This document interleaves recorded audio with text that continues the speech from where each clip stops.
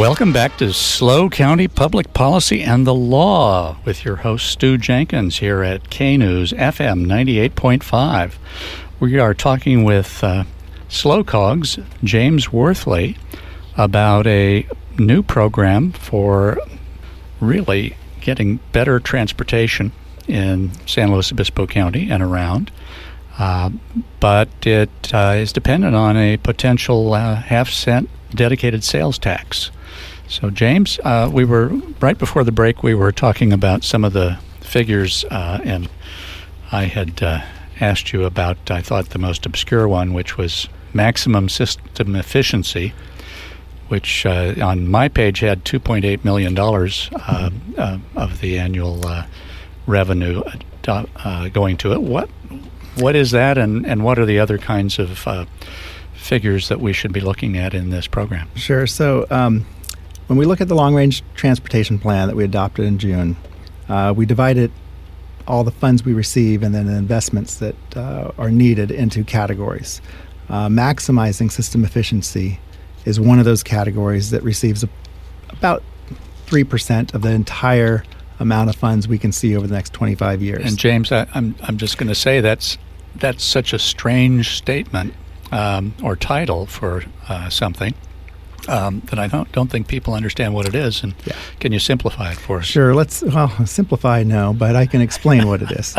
It includes ride sharing. It includes freeway service patrols. If you've seen those freeway tow trucks up and down the grade or down into Pismo Beach, clearing accidents because it makes it more efficient if those accidents get out of the road faster. And if those trucks are already on the road, so that they can go and clear that. Right. And then it also includes 511, which is our telephone system to let people know what travel options are as well as what traffic issues are.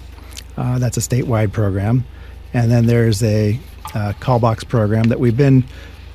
call boxes. Call boxes are still around. Who needs a call box? There's still areas in our county that don't have cell reception. Really? Okay. Up on Highway 1 and out 166. And even way out the far part of Highway 46 and 41, there's not good reception out there. So we still have call boxes out there just in case the motorist breaks down without cell reception, which is limited out there, and then they have an opportunity to call for help. Well, that's wonderful. I noticed some other categories where funds were going to be spent if the money was raised. On my sheet, I've only got 3 more, but you've got additional on your pie chart. I had highway, streets, and roads was $19.7 million. Now, is that for fixing roads? So widening roads? What's it for? Primarily, if it's fixing highways, Caltrans takes care of that. Maintaining their highways, Caltrans, they take care of it. But if it's to improve highways, they turn to the region or to the cities or county to fund an interchange or widen the highway. But very few cities or counties say, oh yeah, we have funds to widen the Caltrans system. So it's really up to the region. And in the past, SLOCCOG has provided funds on Cuesta grade widening, and we received grant funds. And we helped to widen the Santa Maria River Bridge, which lies entirely in our county, but primarily those funds came from the state and Santa Barbara COG. Most folks don't know that almost all of the Santa Maria River is in San Luis Obispo County. Yeah. And the other side of the river is Santa Barbara County, except for some places where supposedly our sheriff has to go across the bridge to get over there. But anyway. So I think what you're looking at isn't inclusive or indicative of where measure funds would go, because we don't know where measure funds would go. That would be developed in the future, in the next few months, based on public input, identifying needs, as well as cities' input and county input. Well, and 18%, according to this sheet I'm looking at, was for something called active transportation improvements, and I think that means footpaths and bicycle lanes. Am I wrong? Active transportation does include bicycle lanes, whether they're along roadways or independent of roadways, like a Class 1 trail, such as the Bob Jones Trail, the Coastal Trail. Right. It can include safe routes to school. We don't really fund regional walkways, but we do aim for safe routes to school because there is a important value there. And we know that we can leverage state funds through grants with a little bit of money and bring in more money from the state. One of the things you were talking about was public input, and people can go to localroadsfirst.com, or is it .org? .com, and they can put in their public comments.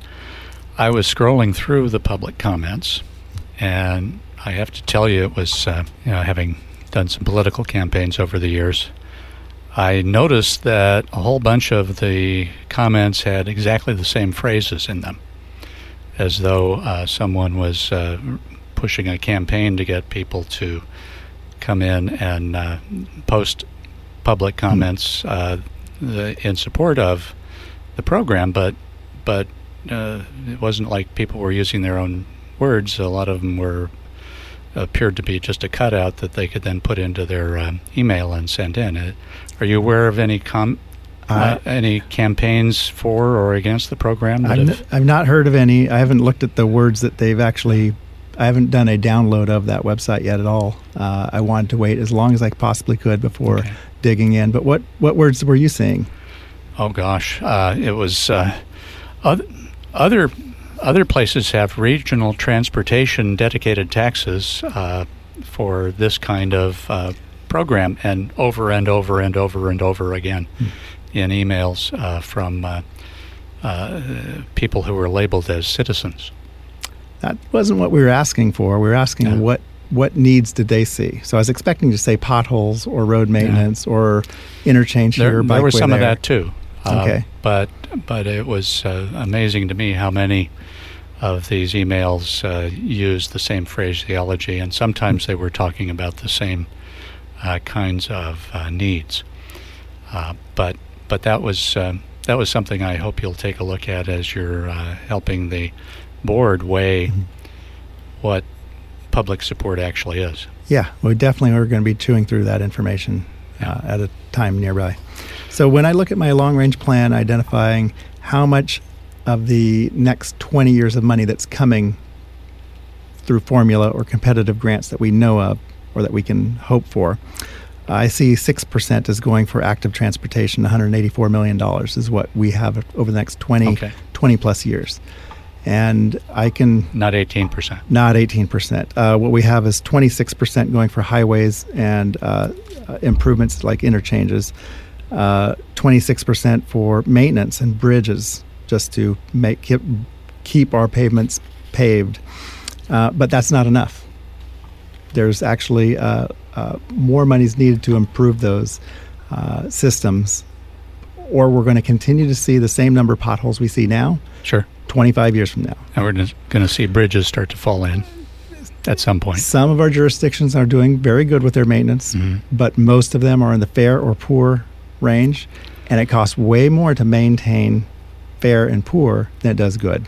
Well, let me ask you about another subject that I think SLOCCOG has authority for, or at least is responsible for, and that is public transportation. Now, I live right in downtown San Luis Obispo. I walk most of the places I need to go, except here to the station. Anecdotally, I can tell you that there's very few times when I see the local buses with more than one or two people on them.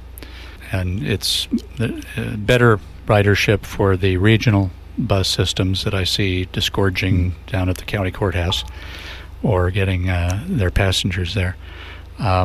I only see on this particular sheet $1.1 million going to public transit. Yeah, on the final adopted plan, it actually is 30% of the total is going for public transit, which seems like a lot of funds.